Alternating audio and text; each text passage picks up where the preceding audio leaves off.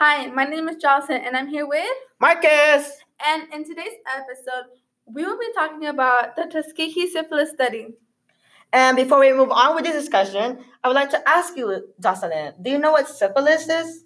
I'm not sure of the actual definition, but isn't it like contagious or something? Yes, you're actually correct because according to Aldrich, syphilis is very infectious and in most cases are caused by sexual contact. Ooh, you did not want to get that. Yeah, I know. It's like you get this like red sores, like this. It's just if you look up like what's like the symptoms of syphilis is, it's actually very nasty.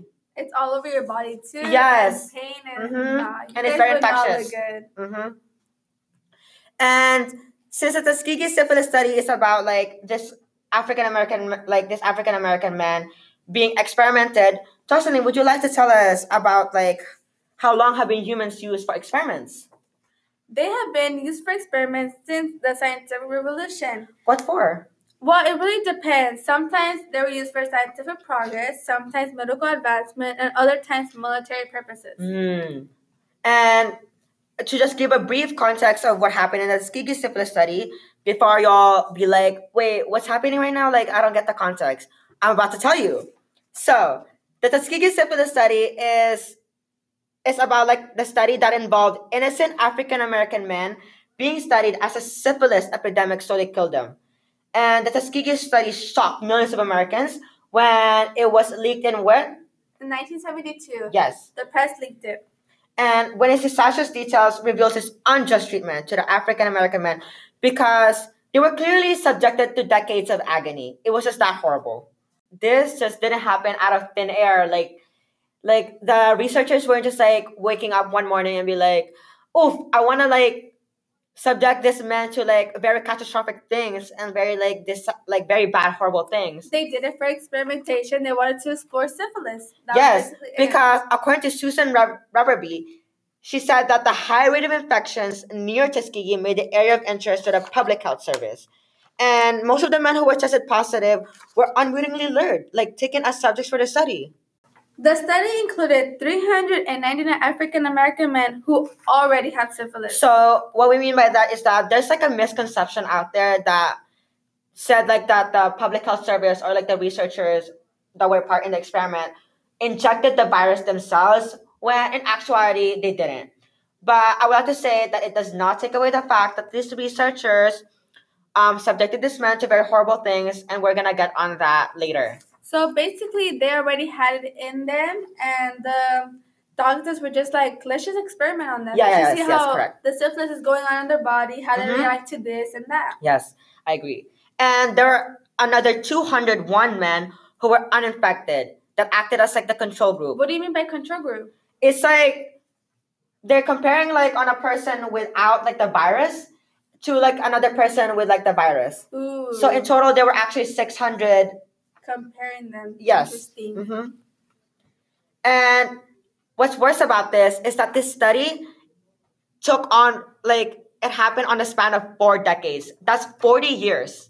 That is a lot of years. So And no change or nothing, just happening over and over again. And the 40 years isn't just like, oh, you might think right now that it's like, oh, it doesn't change anything. Like, they just experimented them, but we're going to talk about it right now. And according to Fairchild and Bayer, there has been a consistent research abuse present. Would you like to tell me, Jocelyn, what are those? Yes. First, the study did not involve informed consent and meant that those seeking care were unwittingly lured. So there was no informed consent? No. Oh my gosh. They just said, I'm going to use you. That's it. You can't tell me no. But why though? Like, why couldn't like the African American man just like say like, oh, I don't want to do this? Well, in the past, African American men didn't have a choice. Also, second, the public health service exploited their social vulnerability, meaning that the men were illiterate and uneducated, so they couldn't just be like, stop. No, they had to do what the white doctors told them to. Oh my gosh. So, is there like some survivors that like knew what was going to happen? Like maybe they actually knew. Is this actually credible evidence? Was there somebody that actually knew what was happening and they survived? Yes, there were a couple of survivors, but one survivor did come out and spoke about his experiments, and that is Mr. Charlie Pollard. And in the article called Survivor of the 32 Syphilis Studies, the survivor, Charlie Pollard, he was told that he had bad blood. Wait, what's bad blood? Well, it was a informal term for syphilis, but nobody knew that. They never explained to them, this is what it means. They just said bad blood is what you have. And they never took it up. They never took it serious. So so basically they just said, oh, you had bad blood, so we're gonna try to cure you without telling the risk and the benefits of those things. They lied to them. Oh my gosh. And they kept lying to them. And when somebody would ask him, what do you have? I have bad blood. But they didn't know it was actually oh my gosh. Yes. Is there more? Like, is there more research abuse present? Yes. Lastly, the Tuskegee researchers made a willful effort to hinder the men access to appropriate and available medical care as a way of furthering the study's goals. Oh, so you mean to say to me that there was actually treatment at the time, but they just didn't want to, like, the researchers didn't want to give it to, like, the other. They did not want them to receive treatment at all. Not from them, not from any other medical place. Why did they have to do that? Because they were trying to make the process longer. They did not want to stop it, and they wanted to see what was happening. Oh my God. And it happened for 4 decades. And yes. Syphilis is very, you get this source. So you mean to tell me that there were actually many African American dying? Yes. And they didn't do nothing. They didn't care. Never gave them the treatment. Nothing. And, actually, it says, like, according to the article by Fairchild and Mayer, they said that when penicillin dramatically altered the treatment of syphilis in the 1940s, the Public Health Service withheld it. Meaning, oh my gosh, they actually didn't. They just said it's like a secret. And they even, like, the Public Health Service said that they argue that never again would they find such a group of untreated individuals. What's your take on that, Jocelyn? Do you think it's such a, like, horrible thing that they did this on for 40 decades? And knowing the symptoms of syphilis, that you get all this, like, horrible sores in your groin area, in your face. The symptoms are just something that I don't even want to imagine on my body. And to think of the fact that they never said, you have this and we're going to try to treat it. They just said, you have bad blood. I'm sorry. You can just come to check in sometime to see how it's going. But maybe that's what actually happened. Yeah. Oof.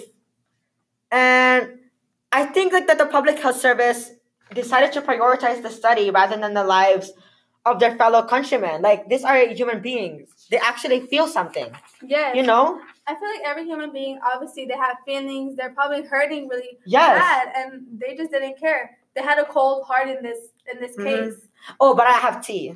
I have tea about this subject. Okay, spill it. Susan Rubberby said that they tried to track the men because the African American men were moving from place to place. They weren't just, like, staying on one location and, like, the doctors were, like, doing this and that, but they were actually moving. And you wouldn't think that, oh, there's no harm in moving. Like, you know, they could, like, run away from, like, the syphilis study. But in actuality, Rubberby said that they tried to track the men to the other public health departments. And they told the local doctors to refuse the men if they asked for treatment. Like, oh my gosh, isn't that... Wait, so basically you're telling me that the doctors did not give them any treatment, and when they would go to try and get treatment somewhere else, they couldn't? Yes. Oh my God. And, like, they all, like, the Public Health Service even lied to the men continuously that they were, like, receiving treatment to placebo vitamins and aspirins, which obviously did not help the men at all. That did not make them feel better, obviously. Yeah. Didn't take away vitamins, like, their body. If vitamins could literally cure me, then I would have been, you know, like, as strong as Hulk right now. You're right. And according to the article, the Tuskegee Syphilis Study, after the horrific study was leaked to the press in 1972, the president at the time, Bill Clinton, immediately issued a public apology. So they knew that this was something wrong. Like, the president knew that this was something horrible. Do you think that the fact that the president apologized doesn't make it all better? I guess, in my opinion, I'm not trying to offend anybody, but I feel like it's to, like, having an apology in general is, like, a way to say that, like, yeah, you're acknowledging that there is something bad, and I admit for my faults. I'm not trying to blame anybody, but this is the country's fault itself because we didn't have, like, the right mindset to think that this was something bad, and we didn't think of like the African Americans, like American men, like their feelings. So yeah, I think that it might kind of like remedy the situation, but it doesn't like fully like take away the fact that the families of like the African American men, it's like trauma and like their heartbreak right like at that time. Yeah. And I don't even want to think that this might be damage control at the time. Do you think that this was damage control to save the reputation? Well, it really depends. What do you mean by it really depends? Like, do you mean that it was actually something that they genuinely apologized for, or was it? Well, when I read the article that Bill Clinton has Yes, yeah, because it was pretty apologized- long. Yeah, it was pretty long, but it kind of said that he was really sincere about it. Mm-hmm. And I'm like, maybe he actually is sincere, but you can't put all the blame on him. I would like to hear the apologies from like the doctors. Yes, I agree. But I am pretty sure they are dead. But I actually agree because I think he was actually sincere because proceedings and hearings were held to discuss the long-needed ethic regulation and human participants. I also feel like he's sincere because when he was doing the apology, he had Mr. Charlie Pollard, one of the survivors, next to him. And yes, he was present. He apologized to him in front of everybody, and I just kind of feel like that is actually sincere. Mm-hmm. Yes, and as I was saying, the hearings resulted in a 1974 passage of the National Research Act that established review for all future research studies under the decisions of the government. So that means that you can't like start an experiment without the government saying, "Oh, you're not allowed to do this." Like like the government saying, "Yes, you can." You just can't start an experiment without the government saying no or yes. There are exceptions, however, many of which is what, Jocelyn? Consent, which is really important in procedures such as drawing out blood. Jocelyn, before you move on, do you think like we should get consent when a doctor draws out our blood? Yes, it's really important for you to get consent. How are you just gonna do something to somebody else's body without permission? Exactly. Yes, I correct that. Like you're not just gonna take an eraser without asking for permission because that's obviously stealing. And it's rude. Mm-hmm. Yes, you're correct. And there's also like the commercialization and like whether like the other person benefits and the risk of the patients the person will receive. Consent is such an important thing nowadays. Do you think that the men should have said that? Because according to like the Immortal Life of Henrietta Lacks, she said that in the past, if they asked for informed consent, the soldiers would have said no because they were getting injected by like the Spanish flu, and if they said no, then there wouldn't be any cure for like the Spanish flu, and many would have died. Do you think that was right in the Tuskegee study? Like they should have like done consent. Well, the Tuskegee study did help a lot. It helped see what it was like and the development in it. So I think consent was really important in it. Yeah, they could have at least, because I'm pretty sure that not all the 399 African American men were gonna deny to be studied, but they decided to not tell them, and obviously that is why it is bad what they did. Because this study, I believe, is like an example of the wrong of ethics in a grand scale, and I think it's like almost like genocide. I'm not going to say that very lightly, but I think that it's almost like genocide because 399 men, African American men, and there were only 74 that survived. Are you kidding me, Jocelyn? Out of 399, yeah, only 74 survived. Mm-hmm. And the researchers didn't even provide informed consent. They were not given treatment despite like penicillin available, like antibiotics. Mm-hmm. And the men were slowly dying of the syphilis virus for 40 years. That's 4 decades. That's like forever. Like I can't even like stand a week. How about suffering from like the syphilis virus in like 40 years? Yeah. And the researchers just seeing them and just standing there, maybe literally or like metaphorically standing there and seeing the men die is just for me just horrible. Yeah, that's why I think it shouldn't happen ever again. And I can already hear it from here. Like many might say, "So what?" You know, I can already hear it from my head. Like many have said, so what? And with like the study happening in the first place, it has opened and allowed the country to talk about what the humane rules of ethics in a science field should be. But here's a big but. It took more than the death of 100 men as like sacrifice. That shouldn't happen. Like It should not. For it to have that much men, for it to be open, at least to see into the world, that Yes. is not. yes. That is not okay. And the man would have continued. And then, because what if the study wasn't leaked? Well, You know, well, obviously the men like would what have if it continued didn't? to suffer. Yeah, like what if it didn't continue from like 40 years? Like it just continued on for 50 and 60. And it just kept adding Yes. up until the story was finally leaked. But thankfully, it was leaked By the press, and the men would have continued to suffer. You know. Yes. And no change would have happened in the first place. That's why I think it should never happen again, right? We believe that it shouldn't happen ever again because it's so devastating. And I read this one book about Rebecca Skloot. The title is The Immortal Life of Henrietta Lacks.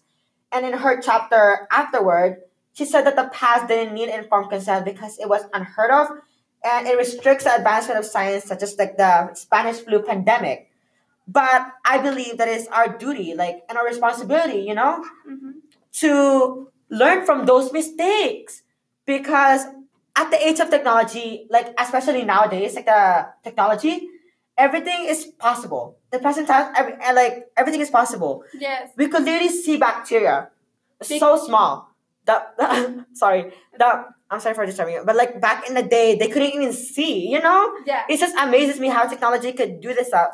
So that's why I shouldn't believe it shouldn't. That's why I believe it shouldn't happen ever again.